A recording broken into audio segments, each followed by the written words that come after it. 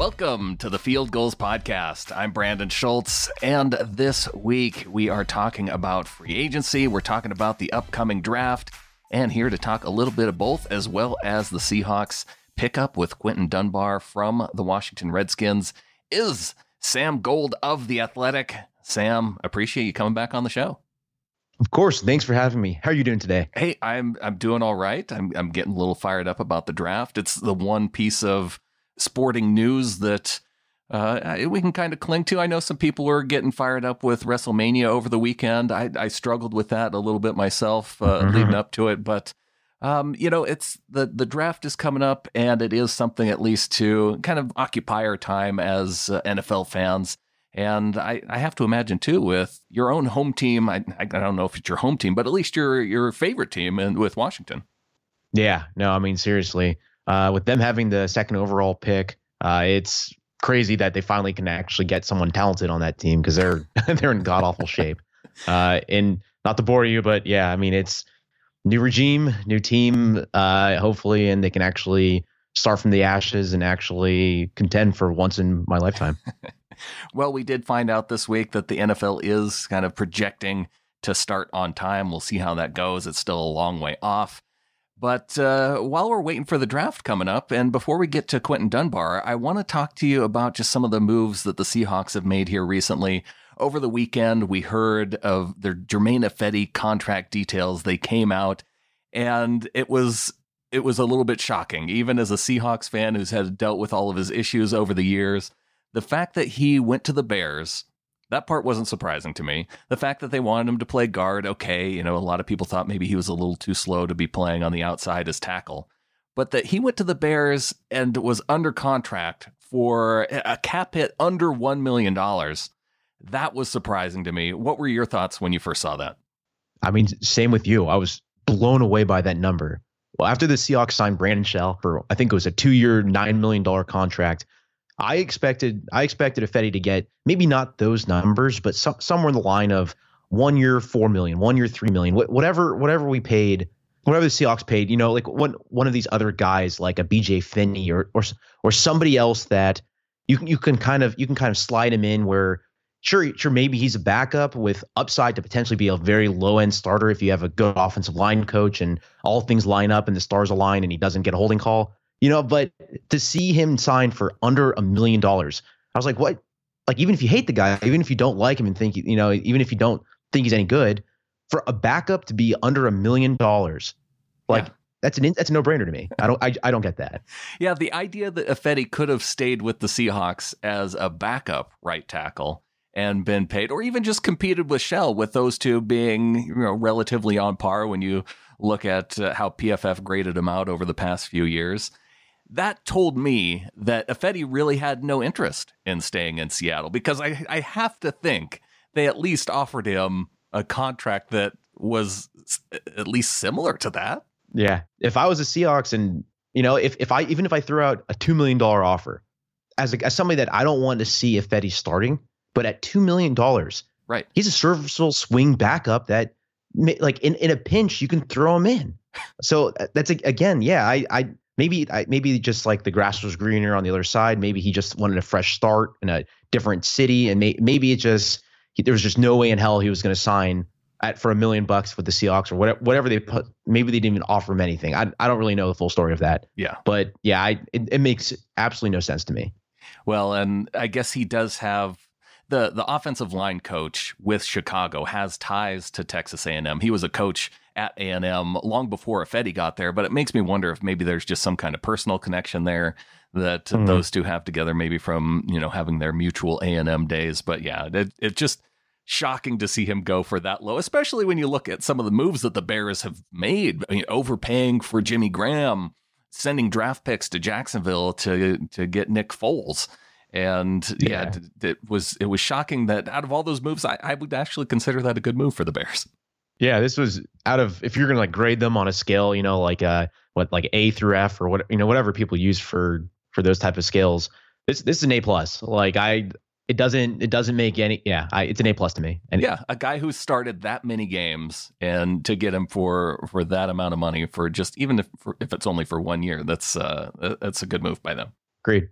Well, moving on to the other big item of interest for Seahawks fans, Jadeveon Clowney. Still, we are all on Jadeveon Clowney watch. One of the big, I guess, news items was that the Browns were showing interest in Clowney here recently. Although he's talked about going to playoff caliber teams. I guess I would consider the Browns more of a playoff caliber team than I would the Jets. So this one at least makes a little bit more sense to me. What was your take on this news? I thought it was an interesting piece of news. If you look at the Browns roster, and I looked at this last night because I was kind of surprised because I thought they signed other people, and the fact is they did. They have Myles Garrett, obviously. They have Olivier Vernon, who is on a 1-year, $15.5 million contract. So those are your two starters. And then on top of that, your third guy is Adrian Claiborne. Right. So that's 3 pass rushers or 3 defensive ends that can all start. That at least have starting potential or can start. And Olivier Vernon and Myles Garrett are both excellent. And so to have a fourth guy and wanting to spend, say he signs for a 1-year, let's call it $18.5 million for, I don't know. I don't even know what deal he would possibly sign with them. Say it's just a 1-year contract. To have 4 guys paid that much together, all grouped together, like I don't get how you can afford that, first of all. And the other thought I kind of had was that maybe you just cut Olivier Vernon outright or trade him because he's on a 1-year, $15.5 million contract, and you just spend $3 million more on Jadeveon Clowney, and you got a more healthy player overall. And so that was kind of my thought process, is that Garrett, Clowney, Claiborne would be an insane rotation. And I just actually looked it up. Myles Garrett is on a rookie contract still, $4.5 million for this season. Yeah. I think it's his final season on this contract. Maybe. They got Baker on his rookie contract still. Exactly. Yeah. So it's to me to load up that many 4 guys at that level, at that position, I don't think that makes sense. But if you traded Olivier Vernon to even like a team like the Seahawks, like a 1-year, $15.5 million contract, it's pretty good. Like that's like for his talent, for his skill, it's just health. You just have to worry about him staying healthy. Yeah, and he did have his health issues. He hasn't started all 16 games since 2016 with the Giants. Played 12 games in 2017, 11 games in 2018, and last year just 10 games and only 3.5 sacks. So I do feel like for the Browns, that would be an upgrade for them, because especially when you look at tackles for loss numbers, those have gone down significantly for Vernon over the last 3 years. Agreed. Well, we will see what comes of that. Let's talk about Quinton Dunbar, because Sam, I know that with you having the background of being a Washington fan, and when I saw that the Seahawks made a move for Quinton Dunbar, I didn't really know what kind of game Dunbar had when John Schneider made the trade, 5th round pick for Dunbar. But the more I looked into it, the more it made a lot of sense. But I was a little bit skeptical about the PFF grade that everybody's throwing around, saying he's the 2nd-ranked cornerback in the league last year. With the fact that you've been a fan for such a long time, and Dunbar's been with the Skins since 2015, and wasn't really a full-time starter until just the last couple of years, I'm curious about what his background has been just over his time with the team since 2015.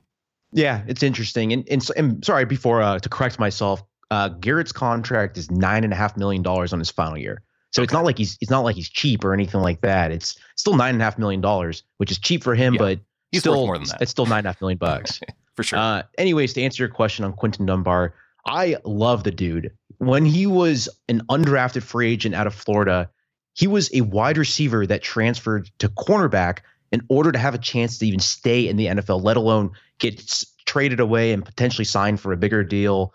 And he's one of those stories that he put work into it. He turned around and he actually became a really, really good player. The thing, though, is that it's that injury history that everyone's going to point to, and that, frankly, I'm going to point to. He's only played more than 400 snaps once in his entire 5-year career. And yes, you can look at it as his first few years he wasn't starting. That's fine. But look at 2018 and then even 2019, he played 613 snaps. Mm-hmm. That's not a full season at starting caliber cornerback, or it's not a full season. He's a fantastic player when healthy, and I think he was a really good fit in that system, which they took a lot of what the Seahawks do in terms of a cover 1, cover 3 base, and he'll be able to do a lot of the same things with the Seahawks. The things that really stand out to me is that he's really agile, and so him the ability for him to be able to slide in the slot and cover a guy like Sterling Shepard, who's a good slot wide receiver, where he can just do that and not have an issue. I think that's where this is going to pay dividends. I think he'll start on the outside, the left side, where offensive left, which is where Trey Flowers is currently starting, and then Shaquille Griffin will take on the right side, and then maybe in 3 wide receiver sets, I think Quinton Dunbar could slide inside and then put Trey Flowers outside. So you can still use all 3 of those cornerbacks. I'll say this bluntly, I'm still pretty skeptical of his coverage grade, which is right around a 90 and being number 2 or number 3 overall for PFF. But at the same time, I do think he's a really good player. And at $3.2 million with the potential to fight and earn more next season, not this season, if he's still willing to play on that contract, and he simply wasn't going to do that in Washington, I think it's a fantastic move. I was a huge fan of this move. I think they got him for a complete steal with the 5th round pick. And I frankly can't speak high enough of this move. I'm kind of curious, though, because of the fact that he wasn't a full-time starter until the 2018 season. You mentioned how he was kind of limited in terms of his snaps, and part of that due to injury. But was there a moment, either in the 2018 season or 2019 season, about what time were you watching him and saying, "Hey, this guy is a starting caliber player"?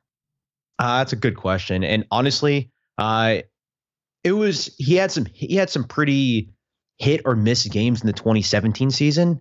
And it was like, you could have seen him against Kansas City or the 49ers, somewhere in the middle of the 2017 season. And he had a really good game. Then you can also look at him just in very hit or miss type situations. And that was always kind of my issue with Quinton Dunbar, was that he was very, very hit or miss during the 2016, 2017, 2018. You'd see him dominate one game, then you would see him let up like an easy touchdown, and then you come back and dominate a game, and it'd be very random and spotty. Whereas this last season in his full-time starting role, his bad games were roughly average, his good games were in the elite tier, and that's what you need from a starting cornerback, is that when you can limit those bad games and you can put up those awesome performances against good teams, you have a legit shot of being a really good cornerback in this league.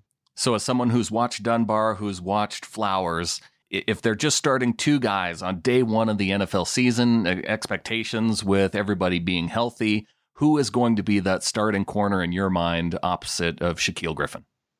Dunbar any day of the week. I'm on the not on the negative side of Trey Flowers, but I'm at this point where I think people's affinity towards him as a starter and their affinity towards him as a player that will take over that position, that they got lucky and they found a good player in the 5th round. I think he could still turn into that, and he's definitely shown flashes of that. Like, you can look back at the Baltimore game last season. He played pretty well in that game, and he's had those really good games, but he's also had so many bad games, busted coverages, and just terribleness that I'm at this point where I want to see some competition. I want to see him. I want to see how he reacts. I want to see him step up. And right now I think it's Quinton Dunbar's job to lose on that other side. Looking forward to seeing how it turns out this upcoming season. I agree with you too. As soon as that move was made, and as soon as I started digging into it a little bit, and just hearing it from you, knowing that you have that background of watching him and watching Flowers, has me thinking that, yeah, he's the guy that's going to get the starting job. And then we'll see if Flowers can compete, and hey, maybe he comes out and he works his tail off in the offseason and surprises everybody come week 1. But it's definitely a move that is going to make the Seahawks better. And Sam, let's take a quick break. I want to come back and talk about how other ways the Seahawks are going to make their team better through the upcoming draft, and see what you think of their biggest needs and some of the players that you like for Seattle coming up in the 2020 draft.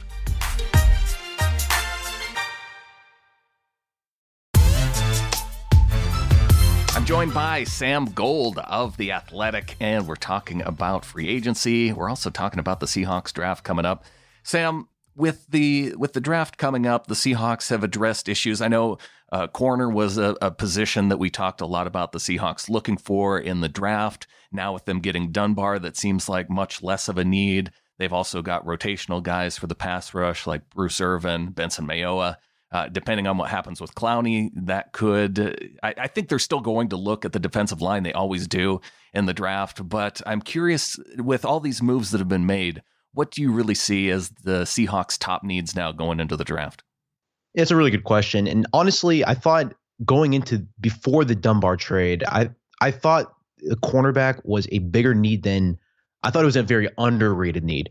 I wouldn't say it was a number one need or number two need, but I put it as like a top four need going into the season was cornerback, and Dunbar addressed that sufficiently enough that I'm pushing that down just because they don't need that this season. Now, the one thing to note is that both Griffin and Dunbar have 1 year left on their contracts. Right. And so it wouldn't shock me if they actually drafted someone in the mid rounds in order to replace one of those guys, just because them not wanting to have to pay both of them in on their new contracts. I could see it happening. But so that's why that cornerback is actually one thing I looked at in my upcoming draft piece for The Athletic, which I think should come out sometime this week. But anyways, to answer your question, the number one need by far is edge rusher. That was a need last offseason until they signed Ezekiel Ansah and they signed traded for Jadeveon Clowney. Right. And again, it's a need this year because both of those guys are unrestricted free agents. And I just do not trust Collier yet to start with nobody opposite him besides a guy like Bruce Irvin, who's on the older side, or a guy who did they just recently sign that I'm completely drawing a blank on? Benson Mayowa. Yeah, exactly. Benson he's a rotational guy. I think Bruce Irvin's a rotational guy. I think they expect LJ Collier to step up, but again, they need a star pass rusher on the other side, and they desperately need that Clowney. They need Clowney to come back or someone up in that tier. Yeah, Griffin, Clowney, it feels like those are the last two guys left that are in that tier, or unless they go off and they trade somebody, or if the Browns make a move and Vernon's out there, maybe they are able to bring him in for less than what he was expected to make this season. There are still a lot of different moves that I think that they could make to still have a really nice rotation on that defensive line, but it does feel like going into the draft that it is going to be a position they're going to have to address. The only problem is, and I know you can't really feel my pain on this, Sam, because you have the number 2 pick overall. If the Seahawks had the number 2 pick going into this draft, I would feel fine about where they were at defensive end. Yeah, I mean, if you can get anybody who can get a Chase Young, I think you're gonna be very happy for a long time. Do you think Ron Rivera will trade the Chase Young number 2 overall pick to the Seahawks? Just can John Schneider make that happen? I think if they gave Russell Wilson, then I think it's possible. I think that's the question of the year. Number 2 overall for Russell Wilson, and I think obviously the answer would be no.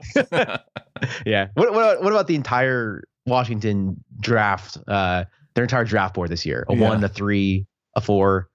Probably not either, right? No, probably not. I think you're talking about multiple first round picks. That would just be too steep of a price. But it's at least fun to think about a little bit. It is fun. I agree.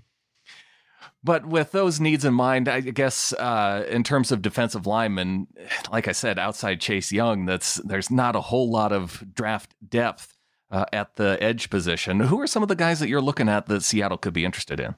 Yeah. So for this piece, I looked at basically 5 positions or 5. I worked with Dane Brugler, who's the Athletics NFL draft guru, and he gave me a list of 5 guys that he thinks that would be a good fit on this team. And the way we structured it was that we looked at players that would likely be available near their picks in probably the 2nd or 3rd rounds, just because we know the Seahawks are going to trade down like they always do. And then on top of that, they have the extra 2nd round pick. And if you're looking at some players that would be more available in those type of rounds, the 5 players that we kind of that we kind of looked at were, you have Trayvon Diggs, who many see as a late 1st round grade prospect out of Alabama. Mm-hmm. And if you want to build a cornerback that would fit the Seahawks scheme perfectly, this is that guy. He is, I don't know, he's like 6'1". He's got really long arms. He's one of those players he's a one-on-one type cornerback. Who would be a really good fit in a press bail type scheme like the Seahawks run, where you're playing cover 3 behind it. He did a lot of that with Alabama, and he was the star on that defense in terms of their defensive backs. And I think Trayvon Diggs, who he's related to, I think it's his brother is Stephon Diggs. Mm-hmm. He would be a very interesting pick early. The question though is that because they traded for Dunbar, I kind of doubt they would take a guy like Trayvon Diggs in the first round just because A, they traded for Dunbar, but B, they rarely, if ever, take a first round cornerback. Actually, I don't even know if they have taken a cornerback in the first round. They've never, the only defensive back they've taken in the first round, at least under Pete Carroll, was Earl Thomas. Yeah. Yeah, it was Earl Thomas.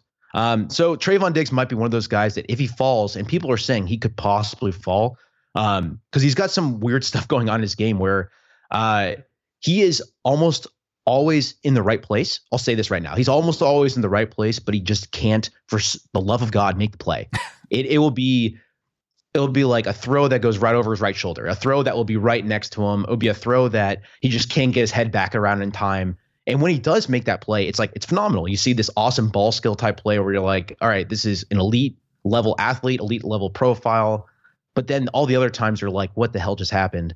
But he's one of those guys who would be a really good outside cornerback. He does get a little bit grabby at the top of routes just because I don't think he has enough lateral agility to play with kind of the shiftier guys. But think of like an Aqib Talib, who he was never that profile where they had Chris Harris on the Broncos who covered those shifty receivers. But Aqib Talib was always there to man up against the larger receivers that could stick with them. So that's like Trayvon Diggs. In terms of like an edge rusher or a guy that could potentially pass rush, the guy that we kind of looked at was Josh Uche, where he played for Michigan. And the interesting thing about him is that he actually has some really good pop in his hands when he bull rushes. So if you ever see him on a speed to power move, it's actually pretty nice. Like he actually gets some good penetration, and he has flashed the ability to dip and bend around the pocket. So he has abilities. The problem though is that he's kind of a tweener profile, and that's the one reason why I actually don't really like him for the Seahawks. I don't think he's a pure enough pass rusher, and the fact is that they just don't need a Jack style linebacker, which I think like a Jack of all trades type linebacker, which I think other teams would benefit more from him. So like on the Seahawks, I could see him being say like a 3rd round grade. But on another team, I can see him maybe slipping into the mid seconds or late seconds just because the Seahawks just don't need those other skill sets. I think they need that more pure pass rush mentality. And so, but I looked into him and he has some interesting abilities. It's just that it's hard for me to say that the Seahawks should draft him unless they're going for best player available and he's available late 3rd. And then I'd be fine taking him there just because he probably would be best player available at the end of number 3. Yeah. And he's a guy that they traditionally look for guys who play well in the Senior Bowl. He had an outstanding Senior Bowl. I could see that being of interest to them. And even if it's maybe those 2 picks at the end of the 2nd round, that maybe he, depending on who else is available, who comes off the board in terms of guys with pass rush ability, that might be an option there. Yeah, definitely. And so as I was looking around, so edge rusher and cornerback were 2 kind of positions I looked at first. And as we already said, cornerback's probably not going to happen in the first 3 rounds, so we can probably forget about Trayvon Diggs. But the other guys I was looking at were offensive linemen. Yeah. And if you look at the Seahawks offensive line, you start with the left tackle, Dwayne Brown, and he's great. He's definitely on the older side, but he's still a very solid player. You then have nobody at the left guard position. Is it Ethan Posick? Is it Phil Haynes? Is it Chance Warmack? Is he going to win out? I honestly, I couldn't tell you. Yeah. Or maybe it's possibly BJ Finney, who will start at left guard, and then Justin Britt will play at center if he's ever healthy. Mm-hmm. I honestly don't know. And that's the part that scares me is that they need another interior offensive lineman because I just don't trust Ethan Posick and I just don't trust Justin Britt to stay healthy. Yeah. Right guard, Fluker's in his final year of his contract, and then right tackle. I think you can pencil in Brandon Shell just because of his contract and already an upgrade over Ifedi, which it's not saying much, but I think he's a very low-end starter. Yeah. That fewer penalties than Ifedi is an upgrade over Ifedi. There you go. Yeah. Yeah. Having me out there is probably not an upgrade, but you get the picture. Right. So anyways, I was kind of looking around and 2 guys I found interesting. First guy, Robert Hunt, Louisiana Lafayette. And he is a guy that, man, he is a mean SOB. He's aggressive. He's got some size on him. He was a right tackle for Louisiana Lafayette, the Raging Cajuns, and he formed this incredible duo on the right side that they just dominated week in, week out, allowing the running backs to gain like 7 yards per carry. It was ridiculous. I watched some of their games and I was blown away. They just created some massive holes. So Robert Hunt played right tackle in college, but he's likely one of those right guard, right tackle where he shifts inside for the pros. And honestly, if he shifted inside to play left guard or even right guard, if DJ Fluker leaves next season or something like that, Robert Hunt could be a really good pick right at the end of the second round. I think he's actually a really good player, and I think he's actually he's one of those guys that he can fire off the ball. He can run block really well, and you can trust him usually in pass protection. He still needs to work on his pass sets, but when you're inside, it's less of an issue than on the outside. In addition to Robert Hunt, the other guy I looked at was Lucas Niang, and I'm again probably butchering the name. It's the guy that he's an offensive tackle that played for TCU. Yeah. He was their right tackle, and he is one of those, he's a prototype of an offensive tackle if you've ever seen one. He's like 6'6", 34 plus inch arms, 315. It looks like he played basketball and like he has that mirroring ability. The one thing that you look at him and you kind of get this weird feeling where he's just a little bit too top heavy. Like his legs are just a little bit too skinny. He's a little bit disproportionate in terms of just how he looks. Mm-hmm. But he's one of those guys that I actually really liked his game from a developmental standpoint. He was very aware from what I saw. He picked up stunts and twists. He was very aware in terms of where he thought the pass rushes were coming. Just the one big thing about him is that he rarely lost a snap in terms of pass rushing against him, but his kick steps and his entire technique are god awful. He'll literally have to start over from scratch with Mike Solari or whoever the Seahawks will have an offensive line coach one of these days.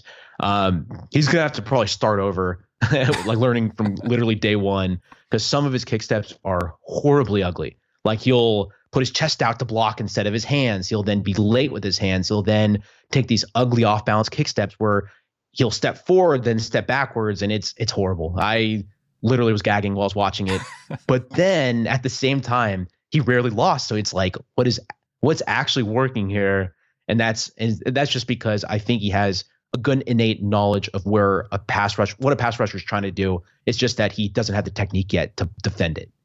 So he would be a really interesting third round pick, in my opinion. And if they drafted him in the third round, they could start Brandon Shell for a season and a half, and then start Lucas Niang after that and make him a full-time starter. And that's where I kind of see that type of draft, is that Brandon Shell is a replacement level low end starter that you can look for his replacement right now in the draft in the third round, and you can potentially find that type of starter in Lucas Niang in the future. Yeah, it's funny that you bring him up, because I was just on the Seahawks Nest podcast on Sunday, and one of the things we did a mock draft. I got to play the role of John Schneider, and Niang was the guy I think I took with the Seahawks' third pick overall, the last pick in the second round, just because we had gotten to that point and hadn't addressed the offensive line. I think he was a guy who we considered the best player on the board that was left. So I'm glad you brought him up. It makes me feel good about my pick. Yeah, you should. Like he's one of those guys. It's like, or I think from out of those two guys, I think Robert Hunt makes me more excited in terms of I think he's already ready to be a better football player in this, like today. Okay. Like if Robert Hunt was drafted, I can see him competing and potentially starting over a guy like Ethan Posick at left guard. Then you have a guy, and then if they did that, then that means your line would be Brown, Hunt, it'd be BJ Finney, Fluker, and then Shell, which isn't horrible. It's just not great.